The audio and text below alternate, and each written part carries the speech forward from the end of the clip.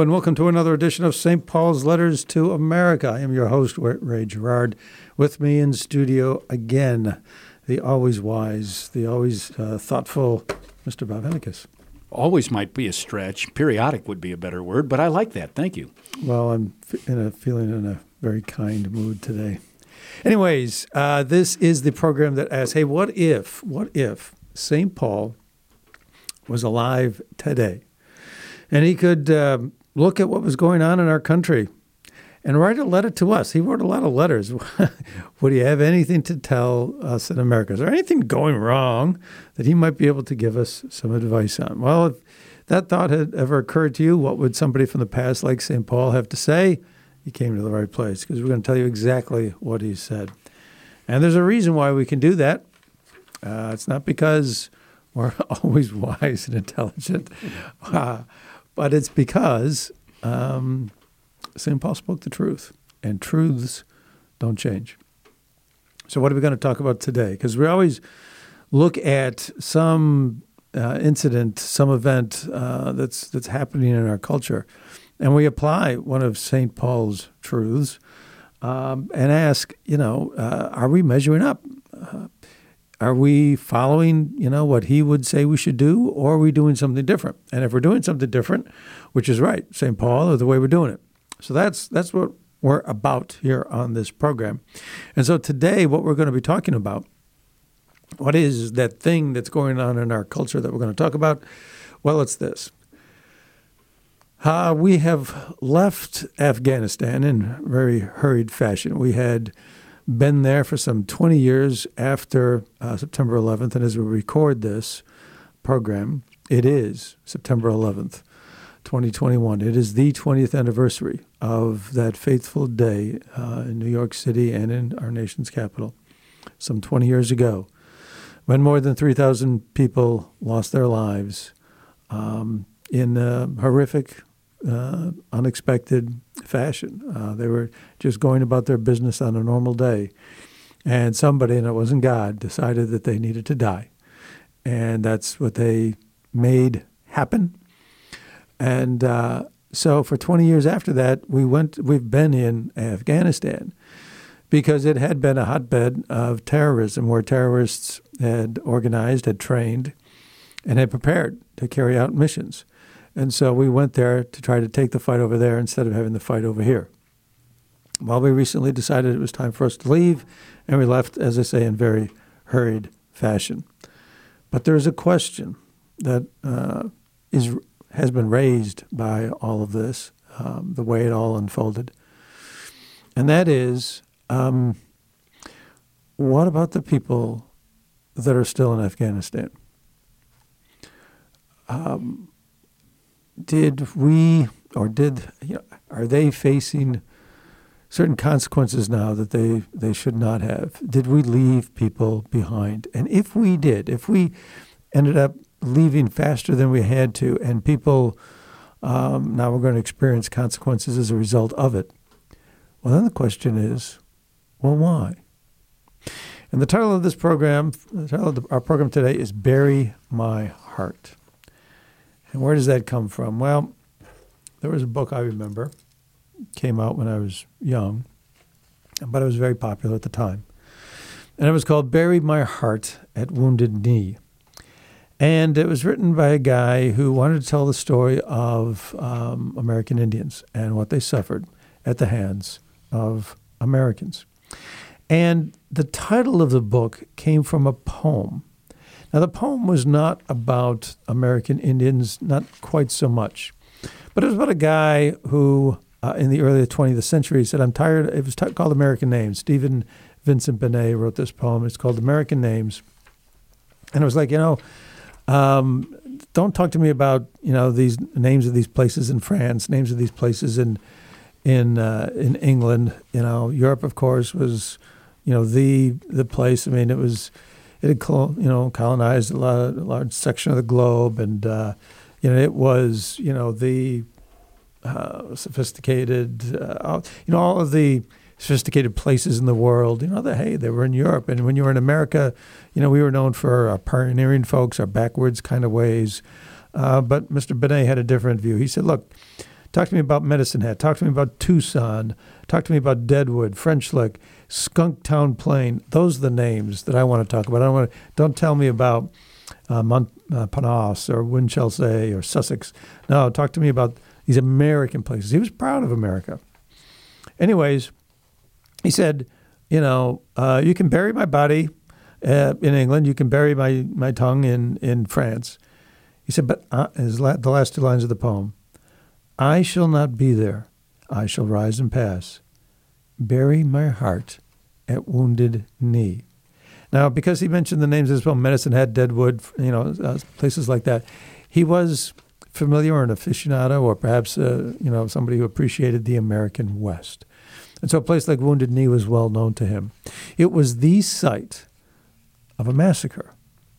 The last time that, the U.S. Army waged an attack on Native Americans, the site of the last major attack by the U.S. Army on Native Americans, it occurred in 1890. And it was a slaughter. American Indians, Americans, were senselessly, horrifically slaughtered. They were killed. It was a killing field.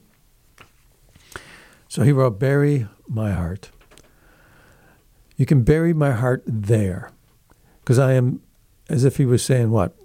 I am there with them. I sympathize with them. Whatever. I died a little bit, with them. I mean, he really, absorbed the tragedy that those people felt. I suppose there's another way of kind of looking at that line or interpreting that line. I mean, bury my heart. My heart's killed. My heart's dead. I'm lost of feeling. After something like that happens, I can't feel anymore. There's no love left. I just, can't try to, care for people. Is that something that we could use in describing either what caused or how we're reacting to our exit from Afghanistan? Why is Afghanistan to be put on a par with Wounded Knee? We'll tell you. But first, how about a letter from St. Paul? How about remembering when St. Paul wrote, "For Christ, while we were still helpless, yet died at the appointed time for the ungodly. Indeed, only with difficulty does one die for a just person, though perhaps for a good person one might even find courage to die. But God proves his love for us in that while we were still sinners, Christ died for us." What's it about? It's about someone making the ultimate sacrifice for people who didn't deserve it.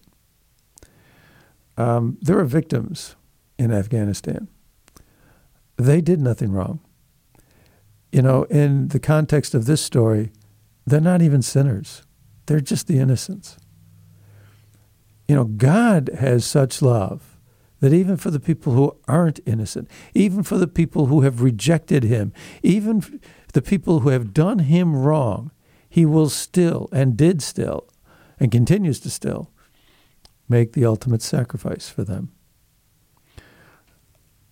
But if we left people behind that we should not have, if we turned our back on people that took a great risk for us, they were the ones who were endangering themselves with the ultimate sacrifice. I mean, a lot of these people helped us over these past 20 years.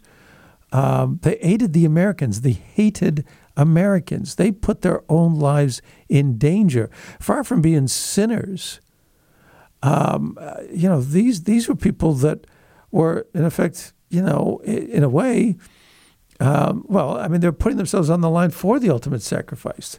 They were showing great courage. They were extending great love. Instead of rejecting us, they were showing great love for us. Maybe they had their own self-interest, but still the same. And if we turned our back on them, then we're not only failing to show the same love that God has, we're doing the opposite. We're doing the opposite. Would St. Paul tell us today in America, you're doing the opposite? Because remember now, or notice, what's the point? What's the focal point of this passage? God proves his love for us. That's the message St. Paul wants to tell us. He died, when we were separated from him by our own choosing, and he proved his love for us. That's what St. Paul wants to tell us. God loves you with such an immense passion that no matter what you do, he will still love you. You may end up being punished in a way of your making, but he will never stop loving you. It's all about the love. It's all about the love. It's whether you have a heart. It's whether we feel for those people. Isn't that what we strive for? That we should be a compassionate society, that we shouldn't discriminate against anybody, that even the people that we look upon as the lowest, those are the people that we should elevate the highest. Those are the people that we should love the most. It should be love for everybody. And that's what the message St. Paul says. God has love for everybody, even the people that rejected him. And that's what he would want to tell us to do. You have to love everybody. Even on the cross, as he was dying, he forgave the people that were crucifying him. So he was ridiculously loving to a point where even those that were causing him the pain, the anguish, and the death, he was forgiving them. Just an amazing thing. I don't think I would be near as good or near as capable of forgiving someone who was unjustly putting me to death. That would not be my feeling as I was struggling. Yet Christ did exactly that. Just did exactly that. This is one of those times that proves St. Paul, because if we took that question that we started the program with, hey, if we're not doing what St. Paul said, and we're doing something different, who's right? Well, let's ask this question. Should we not love everyone all the time? Is not that the ultimate? Is there something that would be better than that? If we have that, you're talking about heaven on earth. So let's put it this way. You could not even believe in God at all. You could certainly not want to listen to the writings of St. Paul. You might not buy into the Catholic thing. You might not buy any of that. But if you agree with the idea that love is the way that human beings should act towards one another, then guess what? You do agree with St. Paul. And, this is one of those times where the nature of who we are, just human experience, proves that what St. Paul is saying, is consistent with what we all agree is good. And so if we're agreed on all of that, then if we're not acting in that fashion, maybe something's wrong. Well, perhaps we're not acting in that fashion. David Axelrod, who worked with Mr. Obama, President Obama, while he was vice president in the Obama administration. David Axelrod, someone who has defended Obama and Biden on many occasions, said, however, you cannot defend the execution here. This has been a disaster, and anybody with a beating heart, watching these scenes of people desperately swarming the airport, trying to get out ahead of the slaughter that they anticipate from the Taliban, it is heartbreaking. Anyone with a beating heart has to feel for this. If you've forgotten or if you haven't been paying attention to the news, there were people that were running with airplanes as they were taxiing down a runway. Why in the world would you do that? What could you possibly hope to gain? I mean, obviously, they are so emotionally distraught. They're actually chasing airplanes on foot, and some of them clung to the airplanes until they fell. I mean, you talk about the sheer desperation, the abject, completely consuming fear that these people must feel at the approaching, rule of the Taliban, that they're willing to do this. Well, then let's ask a question. If they are so fearful, and if we're supposed to love everybody else, are we supposed to feel what they feel? If we don't, do we have a heart? David Axelrod said, anybody with a beating heart. So, if that's true, were there no alternatives? Could we not have done anything different? Oh, of course we could have. They could have done so much different. These people did not have to suffer. So he said, you can't defend the execution here. He's not a Republican. He's not an opponent. This is one, and this is not, and he's not alone in this. There are lots of people who are saying the same thing. Ray, I traveled around a lot in my previous job. And one of the things I'd do is I would go into other countries. And I would go into other countries where the United States was and sanctioned and would be there, trusting that they would take care of me. Not trusting other governments, but trusting that the United States would take care of me. So I went to a place like China. Even with all that China is, the United States has a presence there. I was taken care of there. And I remember somebody asking me to go with them to North Korea. And I said, not a chance. And they said, why? And I said, well, the United States the State Department doesn't write that you can go to North Korea. In fact, it says, stay the heck out. This is not a safe place. And so I would look to see whether I, as an American citizen, would be protected, and there were systems in place to protect me in the places I would visit and go do business in. These folks felt that they were protected in Afghanistan, felt as if the United States was going to protect them, had a duty to do so, and then they were completely abandoned. I can only imagine the fear, the aggravation, all the range of things that was going on in these folks' minds to feel completely abandoned and without hope that would then cause somebody to leap onto a moving plane and without much of a chance for survival at all still try to do that.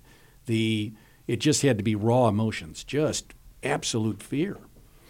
So we're told by the White House, the administration, that they're working with the Taliban. The Taliban's operating a recent release. So they're working with the Taliban. Taliban is operating in a business-like fashion. We're going to they're going to let the Americans out, and they're not going to prevent us and so forth. Now, the Taliban was the group that was in power in Afghanistan on 9/11 when the towers got struck. They were the ones that we ousted when we went into Afghanistan. They were a terrorist organization. So we're told now that perhaps they've changed somewhat. There's a TV station down in Dallas, and they did an interview with a local guy. And he was chairman of the board of directors for the Islamic Association of North Texas. And he said, now this is about a week before the final pullout. It was August 22nd. He said, I've been on the phone night and day with people in Kabul. This man's name is Aziz Boudry. He said, everybody is asking me for help. How can they get out of the country? A nightmare. I think I'm dreaming, he said. He goes on. 3 days ago, somebody from Arlington, Texas calls me, an Afghan immigrant. He said his brother, who had SIV, a special immigrant visa, was on his way to the airport, the Kabul airport. The Taliban put 5 bullets in him. There was one family who said, I'd rather die. Then we're going to go to the airport. I'd rather die here than go to the airport because I know the Taliban are going to kill me anyway. This is what's going on over there. And there's more stories, more stories like this. There's an 8th grader. There are 24 California students who are left behind. There's a superintendent of a school in the Sacramento area, and they had some students over there. Not sure of how that occurred, but anyways, he said one of our 8th graders said it was chaos. Apparently they were doing maybe some kind of a Zoom call or video call. He said you could see it in his eyes, anxiety and fear. That was on September 1st. This article was written September 1st. So it seems like this boy, this 8th grader, and that's the point of the story. This 8th grader and 24 California students left behind, living in fear. There's another man wrote an article in a Tampa Bay newspaper, and he grew up in Kabul. He immigrated here to the United States, but he said, he remembers the harsh cruelty that I knew growing up in Kabul during the Taliban regime. And he talks about the fact how the new government that has been announced by the Taliban, he said, quote, further breaks my heart for millions of Afghans back home. There's one of these guys, Sarayuddin Haqqani, who's been responsible for some of the most gut-wrenching, attacks in Kabul, innocent children, men, women. He's now the Minister of the Interior. He's got a $5 million bounty on his head as a terrorist. Ministry of the Interior. So he's going to be responsible for taking care of things and working in a business-like fashion. And he talks about this fellow just talks about dashed dreams. This guy Z Azizi, he lives down in St. Petersburg. Apparently, he's a real estate broker. He said the American University stood as the dream of many Afghan students and produced outstanding Fulbright scholars.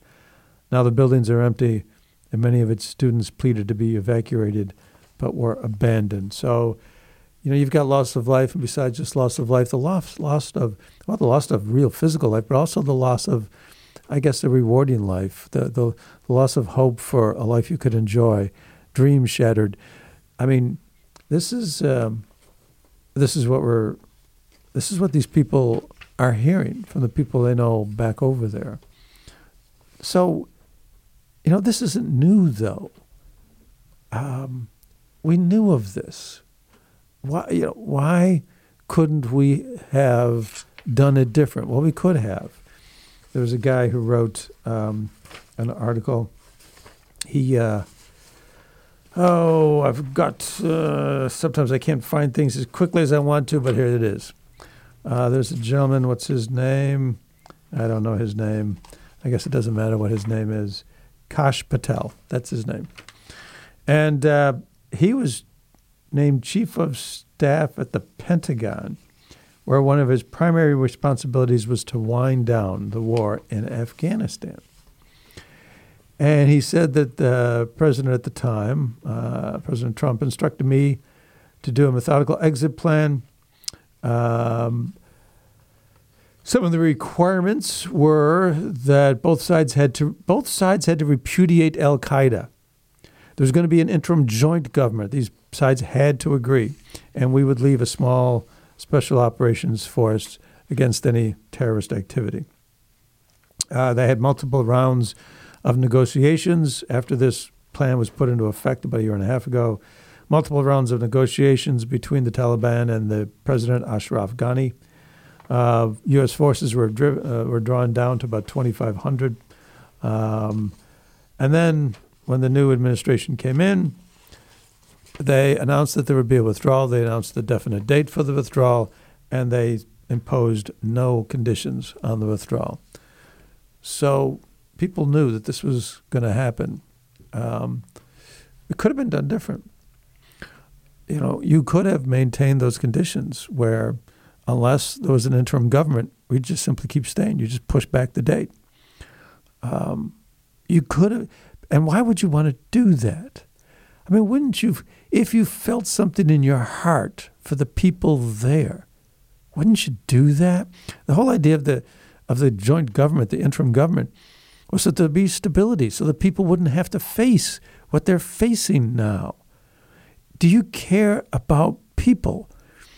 This is, we started with this. We started with a reading from St. Paul that talked about Christ's sacrifice. And it was based in love. And that forms, and everything revolves around the cross. Everything in the Catholic faith, everything in the Christian world revolves around the cross. Why? Because it's the ultimate sacrifice, it's the ultimate example. And what is it an ultimate example of? It's an ultimate example of a certain kind of love. Not the romantic, passionate, man-woman kind, but of a different kind of love where, you care for the person, son, daughter, father, mother, friend, colleague, stranger on the street, whatever, where you consider them first. You put them first. Before anything you want to do, before your own wants, your own desires, you put them first. That's the Christian model. The United States for years has stood as the example of that. We stood for helping other countries obtain freedom. We didn't always do it perfectly. We didn't do it without problems. But that's what we stood for. That was the moral claim that we could make. Maybe we couldn't claim that we executed it as well as we might want to at times. But that was the claim. That was the reason for the Marshall Plan. We defeated Germany in the Second World War. The Russians took half of Germany and they subjugated it. We took half of Germany and gave them money and helped them get back on their feet and then left. We defeated Japan in the Second World War. We helped them and then left. We didn't conquer them as a territory and keep them. We could make this claim that we were trying to help other people enjoy the same kind of life that we were able to enjoy here. We cared for other people. That's what we stood for, to help other people. If this was just about us, to get us out, because we don't want to be in this war anymore, and we're going to do it so quick, we just want to bug out, and we don't care who we leave behind, we're a different country. And so the question is, what kind of a country are we becoming, and do we want to be that country? Do we want to be a country where love isn't the center of who we are, or who we at least think we are? Meghan McCain was an anti-Trump advocate, a Biden supporter. Father was Senator John McCain, a Republican, but somebody who considered Biden a colleague and a friend for decades in the Senate of the U.S. And Biden was a personal friend. She said when on August, after the president's speech, the president gave a speech on August 31st, and after that, Meghan McCain wrote, I do not recognize this man. She said 13 American soldiers are dead, most of them between the ages of 20 to 23. Yeah, there were 13 American soldiers who died trying to guard the airport in Kabul as we're affecting this evacuation from the airport. Suicide attack, if I remember right. It was a suicide attack. And she said they're dead, most of them between the ages of 20 to 23, because they were put in harm's way chaotically in the line of fire of a suicide bomber. And that's true. I mean, these people, they would let them through the gate, they'd search them. Well, what if you're searching somebody who's got a bomb on it? You're going to die. And that's what happened to 13 people. This is extremely difficult for me to say, she continues. I once thought I truly knew Joe Biden, and he helped me through pain and grief, for which I am grateful. Maybe he helped her when her father died. I don't know. This man on TV giving this speech, I do not recognize this man. God help our country. God help the Americans we have abandoned. She is feeling in her heart for the suffering that the Americans left behind are going to be going through. Well, there's their suffering. There's anyone that they're related to. There is just a phenomenal amount of pain being set up all the way across, right? There's the people in Afghanistan, and there's everyone that loved them. Since we live here in St. Louis, we had one of our folks come back home and his body came back home. And the love and the outpouring for him over in Wentzville was just tremendous because of the love that they had for him. It's just incredible to me that we could do this sort of thing, allow this sort of thing to happen, and not protect those that, my goodness, we had promised to protect. Are we on the right track, do you think, where I'm saying, Meghan McCain is feeling, dramatically in her heart for these people? Is it right to think that the president doesn't feel the same way? I'm sure he does. I'm sure he cares about these people. Anyways, this speech on August 31st that Meghan McCain was reacting to, in it the president said, "Since March, we reached out 19 times to Americans in Afghanistan with multiple warnings and offers to help them leave Afghanistan." Of course, all the way as far back as March. Now, of course, back in March, this reality of, the troops leaving as quickly as they did, it was still, it was not a certainty. As recently as like a week or so, I think before, there was an interview with George Stephanopoulos that the president said, well, we'll stay after August 31st if we have to. And so anyways, but then the president continues, after we started the evacuation 17 days ago, we did this is August 31st, after we started the evacuation 17 days ago, we did initial outreach and analysis and identified around 5,000 Americans who had earlier decided to stay but now wanted to leave. What does that mean? I remember when I heard him say that, it occurred to me that, there's only one reason for saying that. It's to partially blame them, right? It's not our fault. It's their fault. They wanted to, we had warned them, and they wanted to stay, but now they want to leave. They changed their mind. They changed their mind, and now they want to leave. Well, we'll try to help them as best we can, but, really, these people that are dying, they're partially to blame. The President of the United States, he is supposed to be the one who comes in times of trouble, times of trauma. He stands up and, people look to the president for moral leadership, for, calmness in the storm, for the person to guide the rest of us. And is that the way we're supposed to also, if we're supposed to be guided by this, are we supposed to think, well, it's their fault? What? So if they die, it's their fault? There's a thing about blaming the victim. And people decry it as a heartless thing. That it's the worst thing you can do. Well, it sounds an awful lot like blaming the victim. Would you say that if you had a heart? If you really, to have a heart, it means to really feel for these people to the extent that you should. Again, perhaps we're being too harsh. Maybe we're being too harsh. So it might be worth noting that another president, Gerald Ford, wrote in his biography about Joseph Biden. And now Gerald Ford was the president from just a short period of time. Was it 1973 to 1976? 74. That's right. He resigned in 74. 74 to 76 was the election. 77, right. Carter took over. So, anyways, he wrote about an episode where he was in the White House, and Joe Biden at the time was a freshman senator, and there was a committee from the Senate that had come over to the White House to discuss the withdrawal from Vietnam. And in his biography, President Ford specifically mentions Mr. Biden, who was still only a freshman senator, at the time. And in his memoirs, he wrote that Biden said, "I will vote for any amount of money for getting the Americans out, but I don't want it mixed with getting the Vietnamese out." Are we not supposed to love everybody? president, Mr. Ford, responded, "Gentlemen, I respect your views, but I have to carry out the plan that, in my opinion, is in our nation's best interest.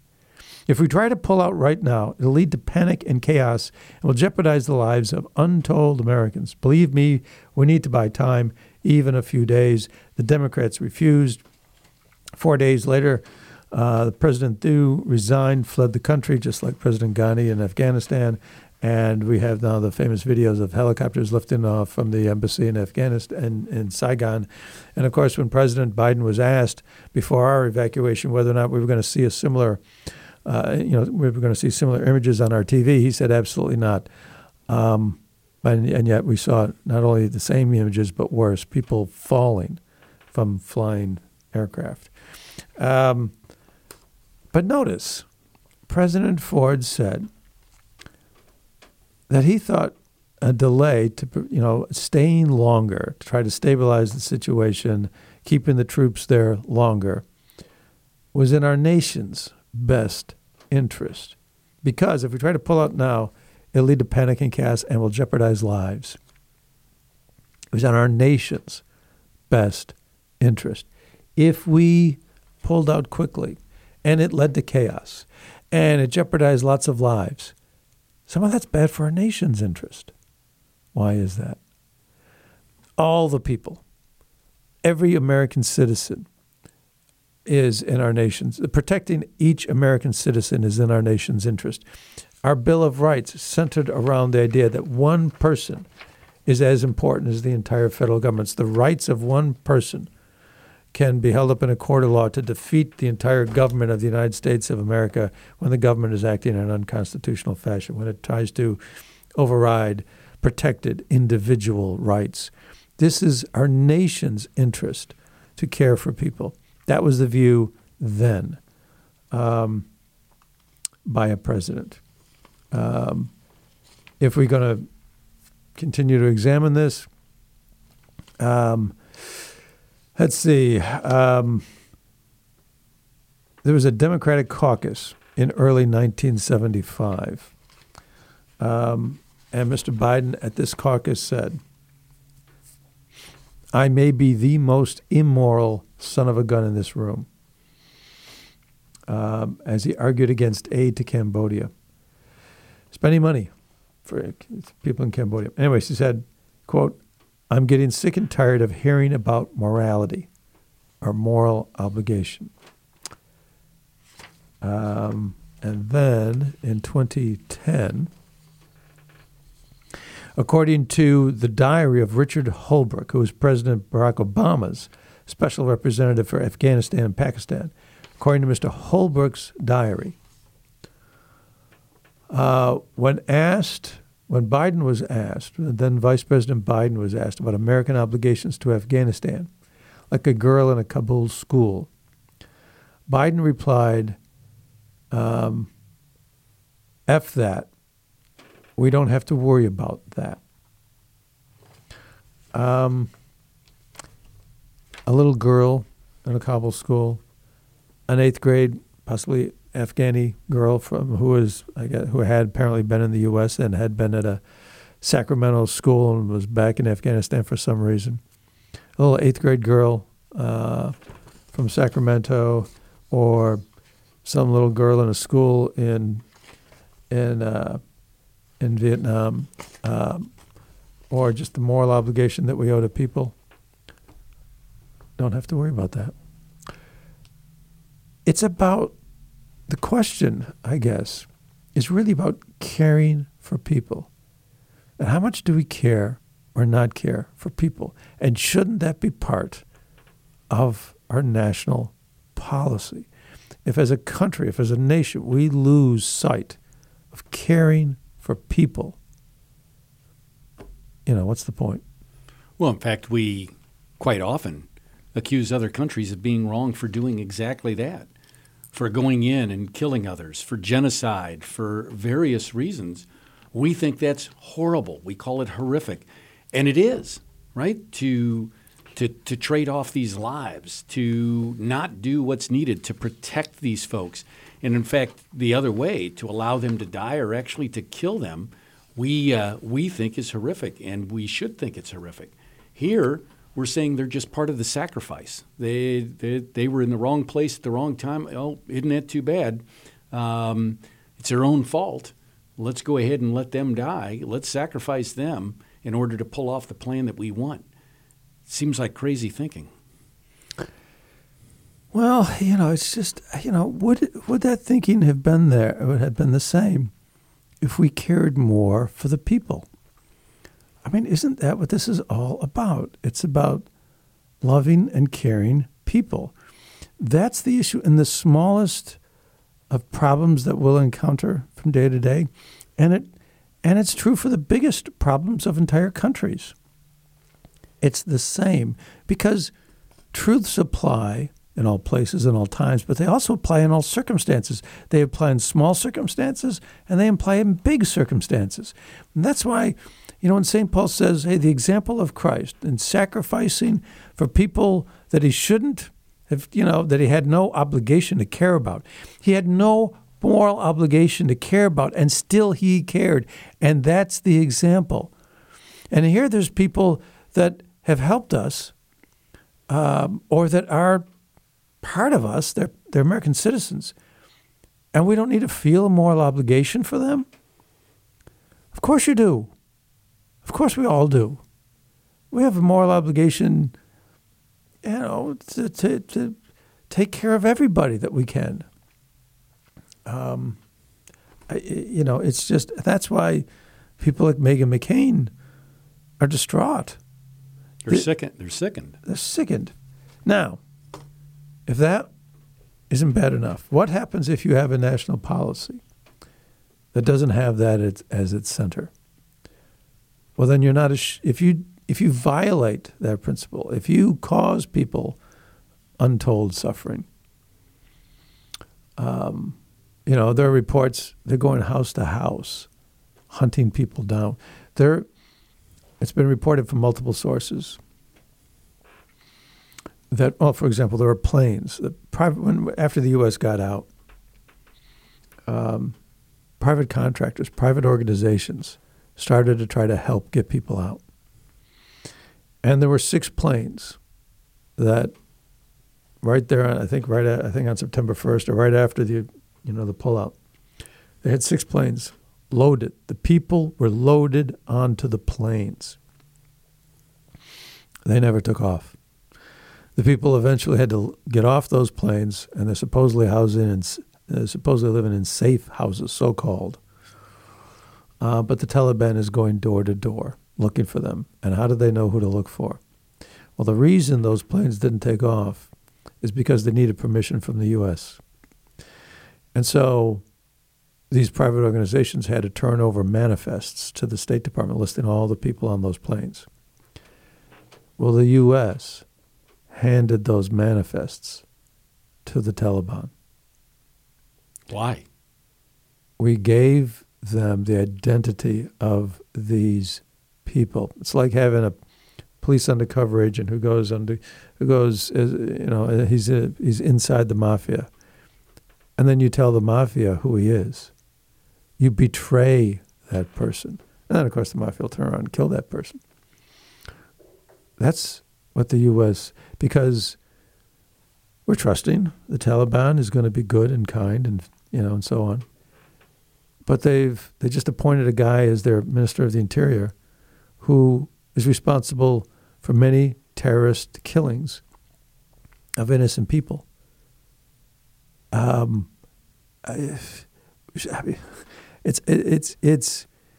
It's really hard to comprehend, and it's really hard to try to defend what's going on. You have outed these people.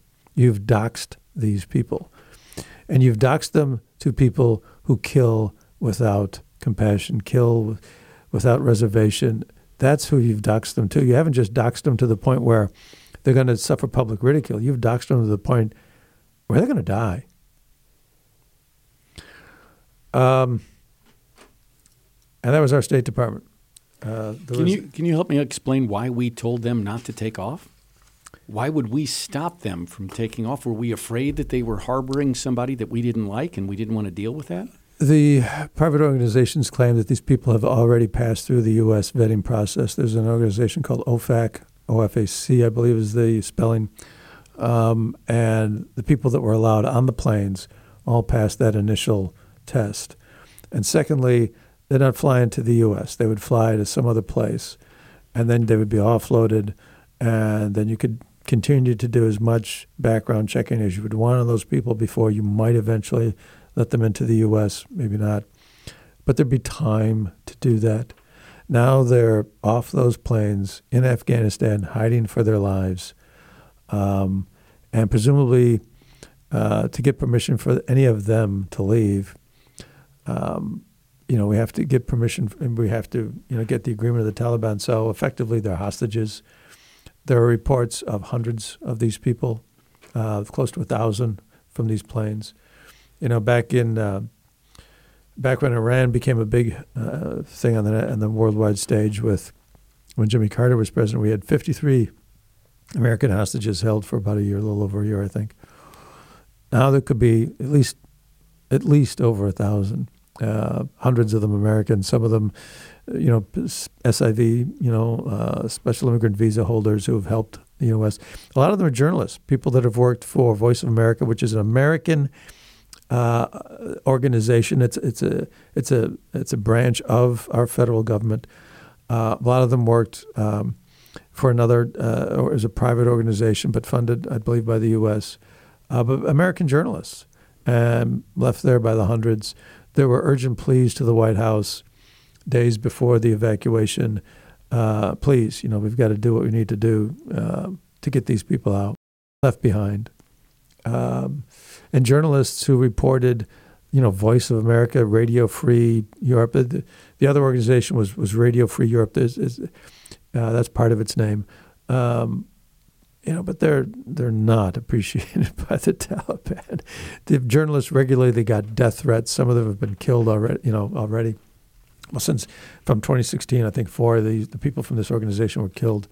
And to leave them behind. I mean, why would we not let them out? Would you have to admit you were wrong, right? Would you have to admit that we evacuated people? If these private organizations are going around after August, we leave on August 31st. And if these private organizations are then continuing to do what we couldn't do, isn't that a slap in your face? So you, refuse to let these planes, go. I mean, is it just is it all about you and making you look good?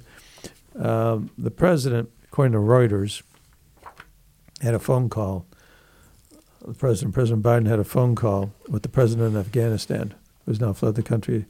His name was Mr. Ghani. Reuters obtained a transcript of that call. Call began, and then almost immediately President Biden said, there's a perception around right away, right after the phone call starts, the perception around in parts of the world that things are not going well in terms of the fight against the Taliban. This is in July, like late July, so about 6 weeks perhaps, July 23rd, so 5 weeks before the August 31st pullout. There's a perception that things aren't going well in terms of the fight against the Taliban. And there's a need, whether it's true or not, there's a need to project a different picture. So it's all about the picture that we present. He said that basically he made comments about getting more help if you adopt this strategy, which will try to help change this perception. President Ghani responds, Mr. President. I mean, so he's asking him, President Biden's asking him to adopt some policies which will change the perception. President Ghani was dealing with different concerns. He said, Mr. President, we are facing a full-scale invasion composed of Taliban, full Pakistani planning and logistical support, and at least 10 to 15,000 international terrorists. Second, what is crucial is close air support. What we need at this moment is air power. If you could assign your national security advisor or the Pentagon or anyone you wish to work with us on the details So our expectation, particularly regarding your close air support, et cetera, et cetera. He said, he said, I just spoke with one of his ministers, and he said he went to negotiate with the Taliban. The Taliban showed no inclination. We can get to peace if we rebalance the military situation. We will be able to rally, but your assurance of support is going to be the key. He was pleading. He was facing, here he is, a president in his home country. He's facing a full military invasion, outside interference from the Pakistanis, 10 to 15,000 terrorists. He was pleading for the life of his country. Give us some close air support. If we can rebalance the military situation, we can rally. We can get our people to believe that, and it wouldn't happen. Senator Ben Sass, then there's reports that all of a sudden this is becoming an old story. People don't want to talk about Afghanistan anymore, and certainly the news organizations are not covering it. As a matter of fact, the major networks didn't cover that telephone call at all. Senator from Nebraska, Mr. Ben Sass, said, President Biden desperately wants to talk about anything but Afghanistan. But Americans who are hiding from the Taliban, ISIS, and the Haqqani network don't give a damn about news cycles, long weekends, and polling. They want out. The Biden administration has a moral obligation. There are those words, moral obligation, again. So if the journalists aren't covering these stories, there's another article I can refer to where it shows that the Post, the Washington Post, New York Times, and so forth, organizations that had spent a lot of time complaining or criticizing the way we engaged in this after August 31st are no longer reporting on this. So people are suffering there.